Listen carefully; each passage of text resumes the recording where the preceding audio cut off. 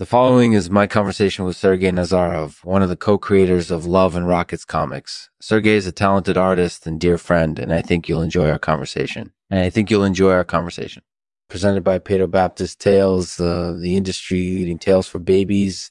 Whether you're a parent desperate for an alternative to traditional baptism or a Baptist minister looking for a new way to reach new generations, Pedro Baptist Tales has what you need.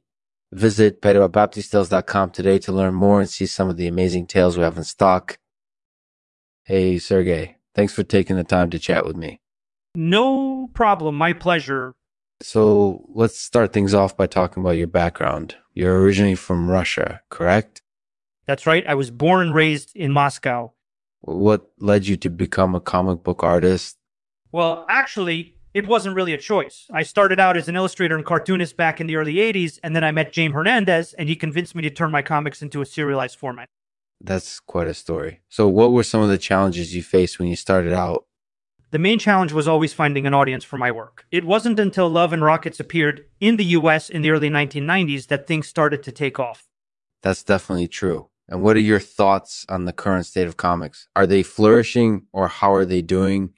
Well, I think they're doing okay. Obviously, there's been a lot of change over the last few years with the rise of image comics and the indie boom, but at the end of the day, comics are still comics. They entertain and inspire people, which is why I enjoy reading them so much. That's awesome to hear. And what do you think is the key to keeping comics entertaining for readers? Laughter is definitely the key. Comics are lighthearted entertainment, and if they don't have enough humor in them, then they're not really worth reading. That makes sense. So tell me about your process for creating a comic book panel. How do you come up with the ideas? Actually, it can be pretty difficult to come up with an idea for a comic book panel. Sometimes I'll get an idea for a joke or a visual gag, but most of the time it takes a lot of brainstorming and experimentation to find the right approach. Yeah, I can definitely understand that. Is there a particular style or flavor that you prefer when it comes to writing comics?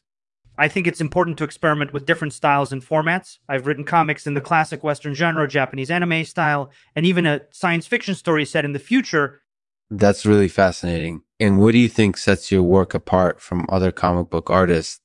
I think my artwork is characterized by its delicate detail and smooth lines. I try to capture the naturalism of the world around me, and I think that's something that sets my work apart from other comics artists. That sounds like a very wise approach. So tell me, what's your favorite comic book arc or story? That's a really tough question. I guess my all-time favorite comic book arc would have to be The Death of Captain America, followed by Doomsday Clock. But overall, I just enjoy writing interesting stories and exploring complex characters. That definitely makes sense. Yeah. And do you have any final comments or advice that you would like to share with aspiring comic book artists out there? Just keep working hard and never give up on your dreams. And enjoy laughter. It's the best medicine. Well said, Sergey. Laughter is definitely the key to enjoying comics, and I think you're a brilliant artist for understanding that. Thank you for taking the time to chat with me.